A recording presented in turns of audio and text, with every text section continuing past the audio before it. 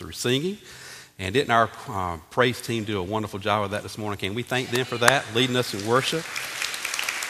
Diane, thank you for that.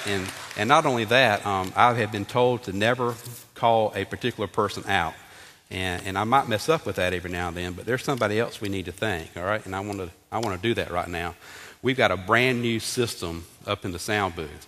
And you know, when things work great, they never hear anything. But when things go bad, guess what? They hear it. Maybe not from you, but other churches, the sound people, they hear that, so, and the audio people. So thank y'all for what you do, whether it's great or not. I appreciate it, and I'm really thankful. I was telling, before the service started, I was telling Diane, I said, I really hope my clicker works today, because we're still working on all that stuff, because if not, Amanda's going to be really concerned, because I've got like 23 slides. That's a lot. But don't fret. You'll get out of here in enough time. Hey, take your copy of God's Word and turn with me over to Psalms. And we're going to be in Psalms chapter 30 today. And we're going to continue a series that we started last week that's going to be taking us through the Thanksgiving, really.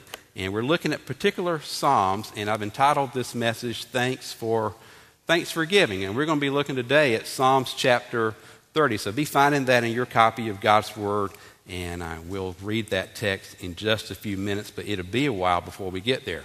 There's particular Psalms I want us to look at, and the reason I want us to look at particular Psalms is because I think they really speak about particular subjects that I think we need to look at as a church family. Last week we talked about the subject of peace. Just saying the word gives you peace, right? Let's all say peace.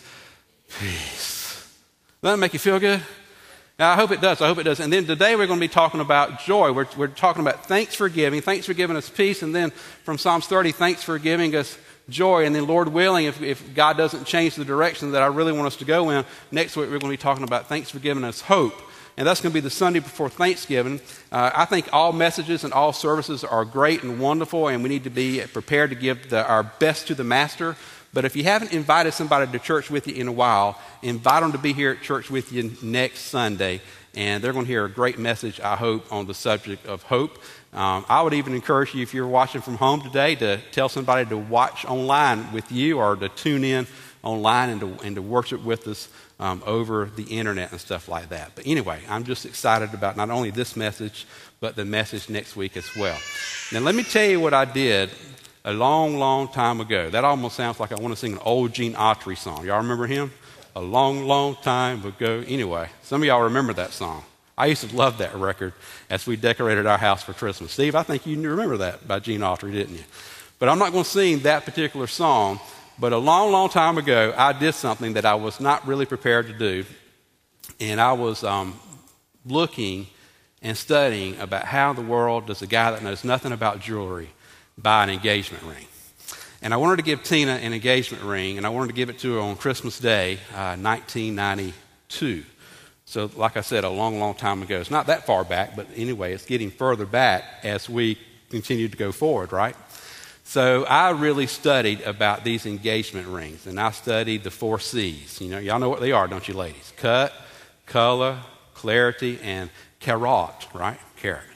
And I studied on those things, and I went to a place in Augusta, Georgia called the Jeweler's Bench. It pays to know somebody that knows somebody, and I knew somebody that owned that store, and he just really took me under his wing. He helped me. He educated me on diamonds, and I said, well, this is the type of ring I want based on the cut, color, clarity, and carat. And I tell you what, the further you go on carats, the more they really get, and I did the best I could. I wanted to buy Tina the best diamond I could possibly buy on a salary that was very, very, very small, because I'm still in college, so y'all can imagine how small that salary was. But hey, I was working 2 jobs. Just one payment went to go for my truck payment, so y'all know what I'm talking about. Money was really, really tight. So then I was studying all those 4 carats, but then there was another C that I didn't really think about until I had particularly found a particular diamond that I wanted, and that was cost. So there's really 5 C's that go into an engagement ring, right? And some of you men know what I'm talking about there. Well, that's that last C there. But one of the things they do at the Jeweler's Bench is they do something like this. Now, in no way, shape, or form is that any of the diamonds that I've purchased Tina. Great time of day. But I hope you can see that. That's just a really, really beautiful set of diamonds. And one of the things they do at the Jeweler's Bench in Augusta, which is not even there anymore, which is another funny story, but I don't have the time to get into that. But gosh, I really, really want to, but I'll hold myself back. But one of the things that they do at jewelry stores, like the Jeweler's Bench or wherever, is they take these diamonds and they are any type of precious gemstone, and they put them on a piece of black velvet. Y'all seen that, right? And it may not be black, it may be a dark blue or something like that, but they lay all those precious gemstones on there, and the lighting is, even in church, is very important. And the lighting in jewelry stores are important as well, because the lights shining upon those gemstones that's laying upon that piece of black velvet really makes those gemstones come alive. Y'all agree? I mean, it really just makes those things just like be brilliant, and they're bursting out, and you're thinking, wow, that thing's a piece of beauty there. But notice that they're on this piece of black velvet, this piece of darkened material. Now, I don't know about you, but to get our transition in our mind off diamonds like that, even though they might be a girl's best friend, let's not think about diamonds anymore. But I've learned that God's joy shines the brightest. At least it's been this way for me, that God's joy often shines the brightest when we're going through darkened situations in our life. Would y'all agree with me that we live in a dark world? I mean, we really do live in a dark world. We live in a sin-plagued world. I mean, all around us there's suffering. I mean, all around us there's sorrow, there's death, and all of that and more, tells us beyond a shadow of a doubt that we're living in a dark world. But I've learned that when Jesus is in our life, and Jesus is in my life, and I hope and pray He's in your life, but that when Jesus is in our life, no matter how dark the world can be, we can have joy within our heart. So even in our darkest times, even in our darkest seasons of life, His joy, like those diamonds, just sparkles more brilliantly and brightly. What I love about Psalms 30 here is that it's a psalm of contrast. It contrasts a couple of things. It contrasts sorrow and joy. It contrasts God's anger and the favor of God. It contrasts being silent and then giving praise. And all of that is found right here in Psalms chapter 30. So if you look at Psalms chapter 30, if your Bible's like mine, you've got a superscription right there at the beginning of the psalm. And that superscription, this particular superscription was not put there by any contemporary editor. All right? So when you got the King James, it wasn't, the King James, one of the oldest translations. The editors of the King James, when they put the King James Bible together, they didn't put this in there, that superscription. This superscription it's in the ancient manuscripts. So it's really going back a long way. And this superscription says, a Psalm of David, a song at the dedication of the temple. Now that word temple basically means a home. So what this psalm could be, it could be a psalm that David wrote for the dedication of his home or his palace there in Jerusalem, or it could be something that David wrote as a dedication, this psalm, a psalm of dedication for the home, the temple of God, that Solomon was going to be building a couple of years down the road. But regardless of what it was written or when it was written or why it was written, it's a psalm that talks about the joy that God gives to each and every one of us then and now that are His children. Have I whet your appetite for Psalms chapter 30? I hope I have. So look there with me in Psalms chapter 30, and let's read these verses. One of my favorite Psalms, and I bet you know at least one of these verses here. Here's what the Bible says. I will extol you, O Lord, for you have drawn me up and have not let my foes rejoice over me. O Lord my God, I cried to you for help, and you have healed me. O Lord, you brought up my soul from Sheol. You have restored me to life from among those who go down to the pit. Sing praises to the Lord, O you his saints, and give thanks to his holy name. For his anger is but for a moment, but his favor is for a lifetime. Weeping may tarry for the night, but what happens? Joy comes in the morning. As for me, I said in my prosperity, I shall never be moved. By your favor, O Lord, you made my mountain stand strong. You hid your face. I was dismayed. To you, O Lord, I cry, and to the Lord I plead for mercy. What profit is there in my death if I go down to the pit? Will the dust praise you? Will it tell of your faithfulness? Hear, O Lord, and be merciful to me. O Lord, be my helper. You have turned for me my mourning into dancing. You have loosed my sackcloth and clothed me with gladness, that my glory may sing your praise and not be silent.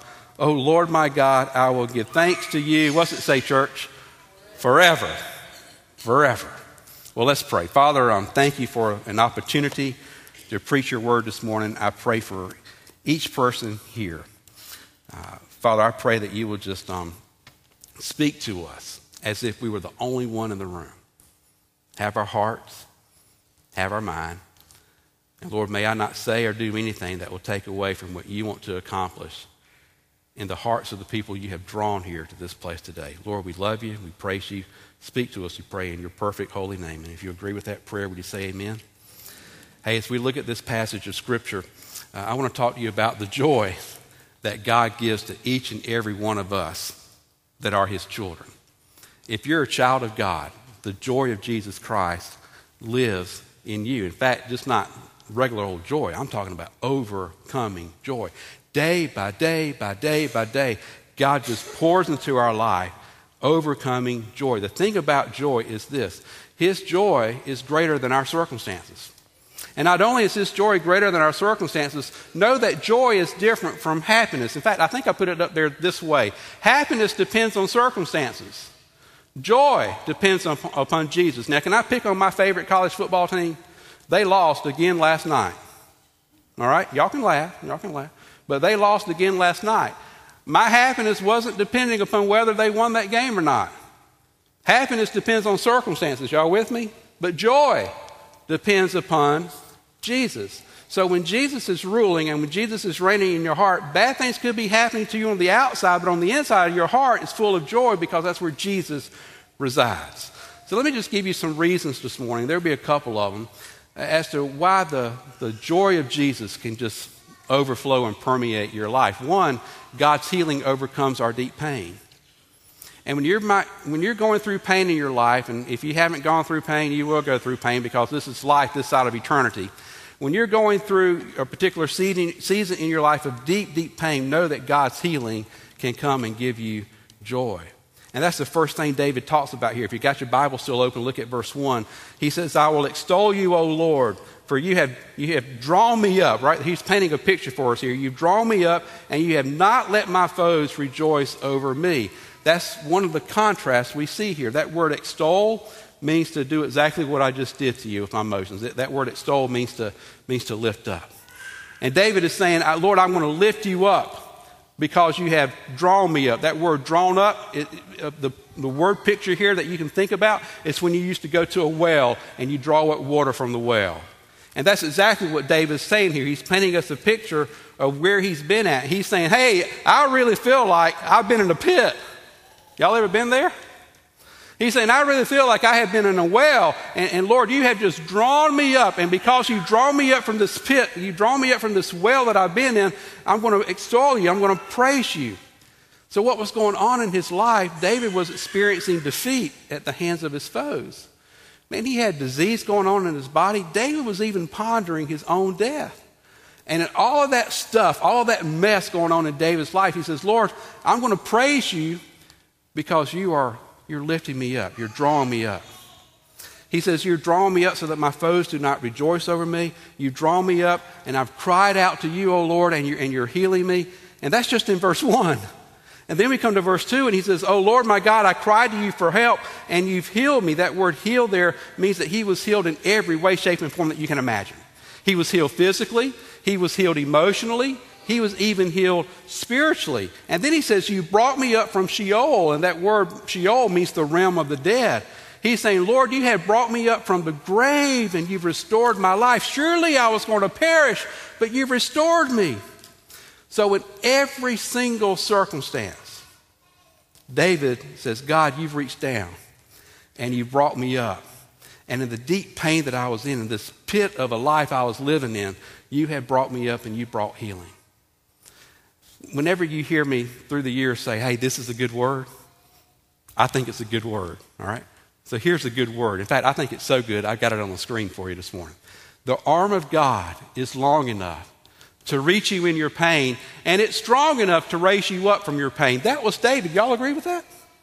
I mean, that's exactly what David had went through. The arm of God is long enough to reach you in your pain, and the arm of God is strong enough to raise you from your pain. So when you're hurting the most, know that you serve a great God who's strong enough that he can reach down to you and he can raise you up and he can bring joy into your life. The question is this. Now listen, the question is this. In your pain, are you going to run to him or will you run from him?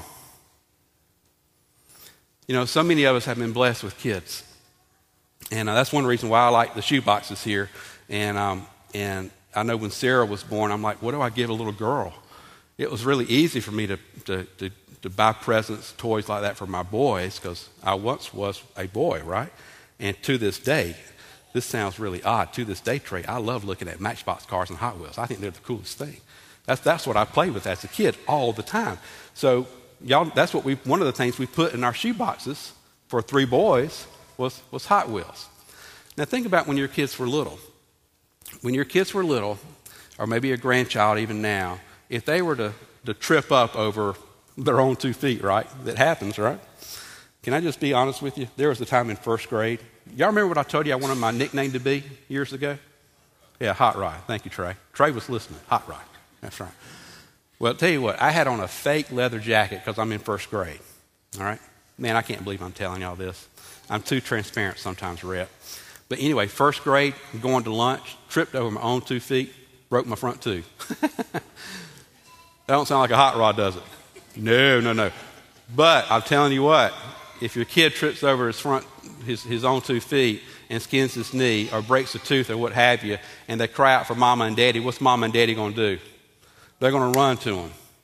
And they're going to take care of them. They're going to bandage up that skinned knee. They're going to love on them. They're going to comfort them. And that's what God does if we would only cry out to him. And some of you this morning might be going through physical pain that nobody else knows about. You might be going through an illness this morning. You might be going through a pain because of a relationship that's broken, or maybe that relationship's somewhat strained. You might be going through pain this morning that nobody ever even knows about, but you're going through this pain and you're worried about it, and it's just plaguing your mind, and you cannot think of anything else other than what you're going through in this season of your life. I promise you this. If you run to God in your pain and you cry out to God in your pain, you got a Heavenly Father that will come to you, because that's his character.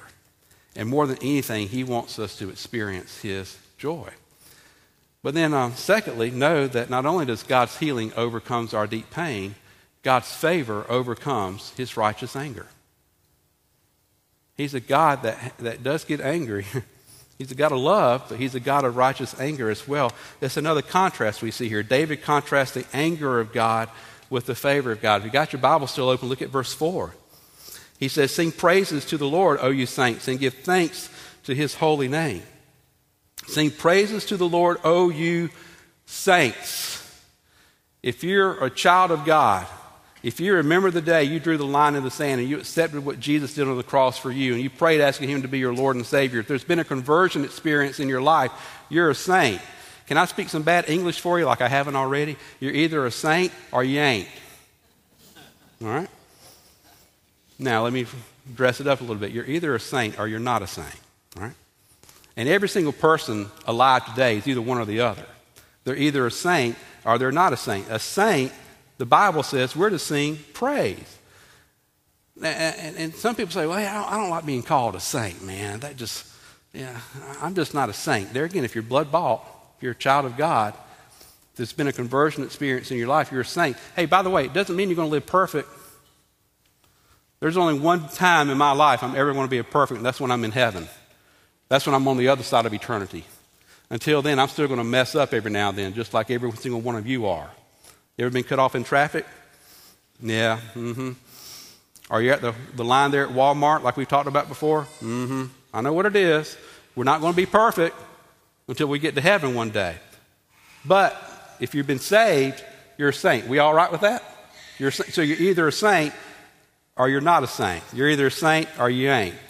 But here Jesus is saying, hey, if you're saved, I need you to sing. Sing praise. So let me ask you a question. And y'all know the answer. Did the person beside you or even yourself sing this morning? Diane, I wonder if people were singing this morning. Sean, you think people were singing this morning? And I know what some of you are saying. Preacher, you hadn't heard me sing. Man, I sing like I'm in a bucket. I just sound terrible. That's why the Bible says make a joyful noise to the Lord. All right? You may not be able to carry a tune, but he wants you to sing praises to him because, hey, who's worthy of our praise? But the Lord. So if you're saved, you got a song in your heart, and this is a song of the redeemed, and God commands us to sing. So if somebody around you wasn't singing this morning, tell them in Jesus' name that Jesus loves them, but they need to repent and get right with the Lord. They need to sing.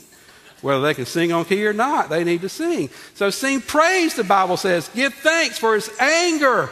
His anger is but for a moment. But no, look at the last part. His favor. His favor. It's for a lifetime. Now, does our loving God, does our holy God get angry over sin? You better believe it. He has a righteous anger when I sin. He has a righteous anger when you sin. You know, sometimes we think even in church that the anger of God and my anger or our anger is the same. Now, there's a Hebrew phrase for that. No way, Jose. All right? The righteous anger of God and our anger, it's different. He's a holy God. He's perfect. We're not. But we see here that God gets angry sometimes. And in our anger, we sometimes go out of control and we say things and we do things in anger. And then we're thinking, why did I do that? Because, man, don't words hurt? Actions hurt too. And sometimes in church, boy, I'll try not to go on a tangent here. Sometimes in church life, people get all upset over things that just they don't need to be getting upset over. Right? You know what I mean? Hey, our attitude should be going forward, whatever it takes to see somebody come into the kingdom. It's what we want to do. We want people saved, don't we? I want to be able to plant trees upon the shade of which I'll never experience. But I want my kids and my grandchildren to be a part of a church family, a part of a church life. That's what you want as well, where they're going to be seeing Jesus just come alive. Anyway, let me get back on track here. God's anger only burns against sin. His anger is a righteous anger, but notice that his anger is just for a moment. Y'all see that? Y'all see that? Look in your Bible. His anger is just for a moment. Y'all know what the word moment is or what it means in Hebrew? In all seriousness, look at me a minute. It means this. Y'all see what I did? Some of you in the back are saying, what did he do? I winked. I winked. That's how long he stays angry at us. It's basically what the Hebrew here means is that it's a wink. It takes a normal person 3 to 4/10 of a second to do that. Now, some of us are blessed. We're getting older and our eyelids droop a little bit, so we can wink a whole lot faster, right? Y'all with me? Y'all glad to be in the Lord's house today? Just making sure y'all are awake. But that's how long the anger of God is towards me and you in his righteous anger. It's just for a moment, just for a wink, if you will. But notice that his favor, how long is it? It's for a lifetime. And this old boy's going to live forever in heaven. So think about it. His anger is like a blink of an eye. His favor is for a lifetime. And then it comes to this verse, weeping may tarry for the night, but joy comes in the morning. That's probably the most well-known verse of Psalms 30, right? But oftentimes it's the most misapplied or misquoted verse, and I've even been guilty of misquoting it before. Here's what people might say to you, quoting this verse, and they mean well. They really do mean well. They may say, man, joy will come in the morning. Pastor, I know this day's hard, but joy's coming in the morning. I have said that to myself on a number of occasions when I'm in a dark place. Hey, joy's coming in the morning. Tomorrow's a brand new day. Or you might hear people say, well, look on the bright side, or things will get better. Or then you have somebody that's more philosophical than you and I might say something like this. It's always the darkest before the dawn. All those people mean well. But this verse isn't about a positive outlook here. What this psalm is saying is that when we weep, we will experience the anger of God. But it's just for a moment. It's brief, but his favor is forever. Joy comes in the morning, so take heart and be glad. That verse reminds me that there was a day in the disciples' life when they were weeping. There was a day in their life when they took their Savior off the cross. His lifeless body, dead weight in their arms. And they put him in a tomb there outside Jerusalem. Because you wouldn't bury him inside the holy city. You had to bury him outside the city gates there. And they watched as that tomb was sealed up. And then they walked away. And for putting yourself in their shoes, they had to be thinking, man, it's over now. And maybe Peter was saying, well, I might as well go back to fishing. Maybe somebody told Matthew, all right, Matthew, get back to the tax collecting books. Over and done with. Y'all think they were weeping at this particular moment in their life? I guarantee they were weeping at that point. And weeping endured for that night, but guess what happened? Joy came in the morning when Jesus arose. Amen? So when you know Jesus as Savior, his anger has turned from us and his favor shines upon us so that his joy might resonate within us no matter what might be going on in our life. So just know that God's favor overcomes his righteous anger. You got a loving Heavenly Father that loves you. He's not going to be angry with you forever. But let me tell you another reason we ought to have joy in our heart, and that is that his grace overcomes our pride. Now that's none of you, I know, right? But it's a number of people that struggle with the issue of pride. Look what verse 6 says. David says, "As for me, I said in my prosperity, I shall never be moved." That word prosperity in the Old Testament, just about every time it's used, has a negative connotation to it. It's a word that means not just having what you need, but you're pretty conceited about it. You've got not only what you need, but you've got enough of what you need.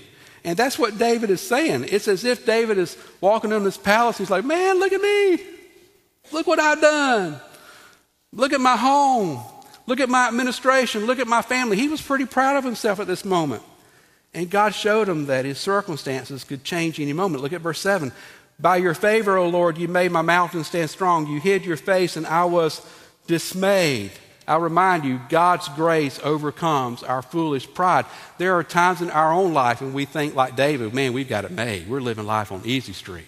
My 401k looks good. My house is about paid off. I don't have any car payments whatsoever. Kids are all making good grades in school. I'm fit as a fiddle, so on and so forth, right? That's probably a stretch right there, right? Fit as a fiddle. But y'all know what I'm talking about. There's times in our life when our own pride comes in and we sing the old Baptist hymn, "I shall not be moved." I'm joking, right? All right, just making sure I'm joking with you guys. But here's what I've learned when it comes to pride and when it comes to joy. In fact, I'm going to put it on the screen for you. Here's what I learned. There's only one place pride and joy can coexist. Y'all ready? That's it. That's the only place pride and joy can coexist. If you're filled with pride, you're going to be empty of joy. But if you're full of joy, guess what you're going to be empty of? You're going to be empty of what? Y'all are an above average congregation. Yeah, pride. You're going to be empty of pride there. So God uses certain times in our lives when he shakes us to remind us, hey, we really need him. Boy, have we ever been shaken? Have we been shaken now because of this coronavirus and this pandemic and this year 2020? I think God's shaking us. He's reminding us we really need him. And David experienced that in his life. But not only did David experience that, there's somebody else that experienced it too. Keep your finger here in Psalms, but the light is up, so you can turn with me. And I want you to turn with me to Daniel. And I know I cheated. I had my page marked. But keep your finger in Psalms and turn with me over to Daniel chapter 4. There's another person that was very prideful, and his name was Nebuchadnezzar. That would be a really good name for a Doberman Pinscher, Nebuchadnezzar. I wouldn't want to say it. Come here, Nebuchadnezzar, but that would be a really good name for a dog like that. And God got a hold of Nebuchadnezzar. We read about him in Daniel chapter 4, so you can be turning there because I want you to see something here. It's kind of neat, and if you're a teenager in here today, you might find this unique as well. Nebuchadnezzar was one bad dude. He was a wicked man. And not only was he a wicked man, he was a powerful man. So no one rivaled him in power. No one rivaled him in wealth, and it really went to his head. So if you got your Bibles open to Daniel chapter 4, let's pick up at verse 29 and just see how this man was really shaken by God. At the end of 12 months, Nebuchadnezzar was walking on the roof of the royal palace of Babylon. And the king answered and said, now he's talking to himself, but man, is he prideful.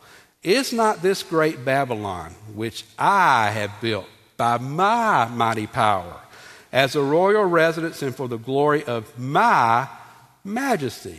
Y'all see a problem with that? I don't think there's not a more prideful statement in all of the Bible. Then pick up at verse 31. While the words were still in the king's mouth, there fell a voice from heaven, O King Nebuchadnezzar. I really wonder how it sounded. O King Nebuchadnezzar, to you it is spoken, the kingdom has departed from you, and you shall be driven from among men. Now, this is interesting. You shall be driven from among men, and your dwelling shall be with the beast of the field, and you shall be made to eat grass like an ox, and 7 periods of time shall pass you until you know that the Most High rules, until you know that I'm in charge, Nebuchadnezzar. The Most High rules the kingdom of men and gives it to whom he will. Now what's interesting about those words there is basically this. One moment you got Nebuchadnezzar, a bright guy, a very powerful guy, a very handsome guy. Everything seems to be going his way, if you will. And the next minute, insanity takes place. There's a word for that, monomania. It's like it was part of his brain that functioned as a human, another part of his brain functioned as an animal. In fact, if you really were to dive into this, and I might be mispronouncing this word, but let me just give it to you anyway, it's the word lycanthropy. So what happened to old Nebuchadnezzar here when God is shaking him, reminding him, hey, you're not in charge, I am. Not only does he go insane, he begins to act like a Jekyll and Hyde type fella, if you will. The word lycos means wolf, and the word anthropos means man, so it literally becomes like he becomes a wolf man, which I think is kind of interesting if you read the text literally like that. That's how much God hates pride. And that's how much God shook a man like Nebuchadnezzar. And he shook Daniel as well. He humiliates the prideful to bring us back. Now, I know that blessed your heart, so you can leave Daniel chapter 4 and turn with me back to Psalms chapter 30, and let's pick up at verses 7 through 10. Let me just ask you to peruse that, if you will. Because he got to the end of his rope, and he turned to God, and he said, I thought I could never be shaken, but you, O Lord, have shaken me. So the question for you this morning is this: will you continue in your pride to do it your own way, as Frank Sinatra would say, or would you humble yourself and cry out to Jesus to experience his joy? Because this is the last thing I want to share with you this morning. I think I got ahead of my slides here, and that is that God's joy overcomes our sorrow. God's joy overcomes our personal sorrow. Another contrast we see here in verses 11 and 12, and I'm almost finished. He says, you've turned my mourning into dancing. You've loosed my sackcloth. That's what they wore when you were grieving or when you were repenting of sin. And he says, you've loosed my sackcloth and you've clothed me with gladness. So he's gone from being sorrowful to being glad. He's changed his whole attire, if you will. And then we see here in verse 12 that my glory may sing your praise and not be silent. O Lord my God, I will give thanks to you forever. So David is praising God because God has brought him through it. He's brought him through that sorrowful season, and now he's going to rejoice. So what can our response be whenever we're in a situation like David? Y'all ready? So let's get practical here for a minute. What your response can be is this: because God gives me joy, I'm going to give to him joyfully. And honestly, I didn't plan on doing this, but I've got my tithes and offering here, because if I don't have it out, I'll forget to put it in the box up there. And I just want to thank you for giving to the Lord. Because not only do you support the ministries of this church, you support ministries greater than this church. Missionaries, people that we put in places that are hard to reach. We put them there because you're faithful in giving. So because God gives me joy, I will give to him joyfully. You know, when I gave my heart to Jesus as a kid in RA camp, we sang a hymn that I'd never heard sung before in my home church. But it's in the Baptist hymnal called Because I Have Been Given Much. I don't think we ever sang it in my home church. And I was there every Sunday. Because Mama always had me there, Sunday morning, Sunday night, Wednesday night, you know what I mean? So I never recall us singing this hymn, but because I have been given much, and as I look across this room today, every single one of us have been given much, I too must give. So just maybe because God gives me joy, I'm going to give to him joyfully. And then another thing we can put into practice, practically speaking, is that because God gives me joy, I will look to him expectantly. Man, I hope when you come to church on Sunday mornings especially, you expect for God to show up. That you're prepared for God to show up. And that you're not going to seek to find your joy anywhere else. He's the source of your joy. And then thirdly, because God gives me joy, I want to spread his joy contagiously. Now don't spread the coronavirus, okay? If you're having the symptoms of coronavirus, stay home. But if you don't have the symptoms, come back to church, wear a mask. We want to see your smiling face. And I know for some of you that are wearing a mask this morning, you're smiling, right? Yeah? Okay. You can shake your head up and down if you are. I hope you are. But basically, that's how this psalm ends. Because God gives me joy, I will spread his joy contagiously. And I hope when you leave here this morning, you're not going to leave here like this. Right? I hope when you leave here this morning, because you praised and worshiped the great I am, that you're leaving here with a song in your heart. And as the holidays come, and they will come, they're right here, right? I was pumping gas in Florence this week. Pumping gas. Christmas music was on. Man, it's here. And y'all know with the holidays, things are going to get busy. And all the folks from who knows where is going to come to your house. Like Cousin Eddie, I know what I'm talking about. All right, so we got to be prepared. And I want you to leave here with joy. Now, as I close this morning, y'all are going to help me close my sermon. Scary, isn't it? I can guarantee you, no one's more scared than yours truly. All right? But y'all are going to help me close my sermon today.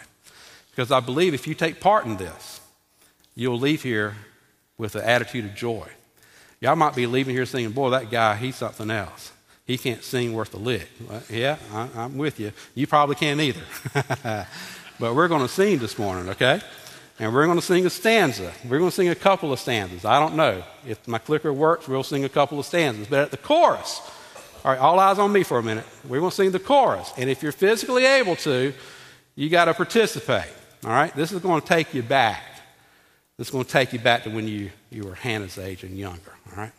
So when I do this, all right, all the men's got to stand up when I do the chorus. All right? And if you can't stand up, lift your hands up. If you don't want to stand up, lift your hands up. When I do this, what's going to happen? All the ladies are going to stand up. I hope I don't get them confused. But when I do this, the ladies are going to stand up. And if you don't feel like standing, just raise your hand, all right? But here we're going to go. Steve, I can't believe I'm doing this. All right, here we're going. Y'all ever heard this song? Yes. All right. Steve said yes. Boy, that's good. Y'all don't leave me hanging, all right? So here we go. Y'all sing it with me. We're going to do it Acapulco style, all right? It's a cappella style. All right, here we go. I may start low, but that's all right. I can't sing worth a lick. Every day with Jesus is sweeter than the day before. Every day with Jesus, I love him more and more. Jesus saves and keeps me, and he's the one I'm living for. Boy, that's high. Every day with Jesus is sweeter than the day before. All right, another stanza. Every day with Jesus, I'll be walking down the King's Highway. Let's pick it up. Tell me the old story. I love it better every day. Hallelujah. I will make you fishers of men if you'll only follow me. Hallelujah, what a Savior. I'm from sin set, you're from sin set, we're all from sin set free. All right, y'all did good. Now, here's where we're going. Y'all ready? Hallelujah, hallelujah, hallelujah, hallelujah. Praise ye the Lord. Ready? Hallelujah, hallelujah, hallelujah, hallelujah. Praise ye the Lord. Praise ye the Lord, hallelujah. Praise ye the Lord, hallelujah. Praise ye the Lord, hallelujah. All of us, praise ye the Lord. Hey, let's thank each other for doing that. Let's thank the Lord. Y'all may be seated. There ain't no way if you sang that song you can leave here without a smile on your face. You know why? Because we serve a God that gives us joy in our heart. Whether we can sing or whether we cannot sing, no matter the circumstances we're going through, he gives you a song in your heart. And it's a song of joy. Let's pray. Father, I doubt your church family and my church family thought of that this morning. What a way to end the service. But Lord, what a way to end the service. You give us a heart full of joy, and for that we are eternally grateful. And Lord, I thank you that when we think of coming together as a church family, yes, there's times to be serious, a lot of times to be serious. But Lord, I think if you were here among us, you'd be singing that song too, and you'd be smiling just along with the rest of us. You'd be smiling at this pastor, thinking that he can sing on key, and he certainly can. But Lord, one day I will. And Lord, I pray that whenever that day comes, as I look across this congregation this morning, as I pray that every single person, young and old, will be in heaven with me. Lord, I want them to have the joy of the Lord as their strength. I want them to have the peace that comes with knowing you as their Lord and Savior. And Lord, at the same time, I'm sensitive to those that might be struggling this morning. And they may say amen to everything that's been said, but in their heart they're struggling. And they just don't feel thankful. Lord, will you just encourage them today? May they feel your presence in their life. May they feel your love just wrapped around them. Lord, may they experience your peace. May they experience your joy as well. Reach down your arm that's so strong and bring them up as you did David. And Lord, I pray again for those that might be in this room that need to know you as their Lord and Savior. And Lord, perhaps they've never asked you to be their Lord and Savior. Maybe today's the day. And Lord, I just pray at the end of the service, they feel like they don't know you as their Lord and Savior. They'll see me, they'll see Trey, they'll come see Bill, they'll see Steve, they'll see one of our deacons and say, hey, how can I make sure I'm going to be in heaven? We would love to talk to you if you're not sure. Lord, I have no idea what you may or may not do as we close this service today. This is the time when we respond publicly to what you laid upon our hearts. And Father, maybe what you've laid upon our hearts to come to this altar and pray. To pray for those individuals perhaps that I shared. To pray for somebody on their own heart that needs Jesus and needs a touch of your hand upon them. Lord, maybe you've spoken to somebody about just the joy it would be to be a part of a local church family. And Lord, we're not perfect. Their pastor certainly isn't perfect. Their student pastor certainly isn't perfect. We're not perfect. But we serve a perfect Savior. And Lord, this church is a loving church. And we want to see your kingdom come in heaven as it is on earth. So Father, for those that need to respond this morning publicly, I pray that you'll just give them the boldness to do that, because they'll encourage somebody else if they respond. But Father, we give this invitation to you. And whether we respond publicly or privately, may you receive the glory. We pray in Jesus' name. Amen. Let me ask you to stand to your feet.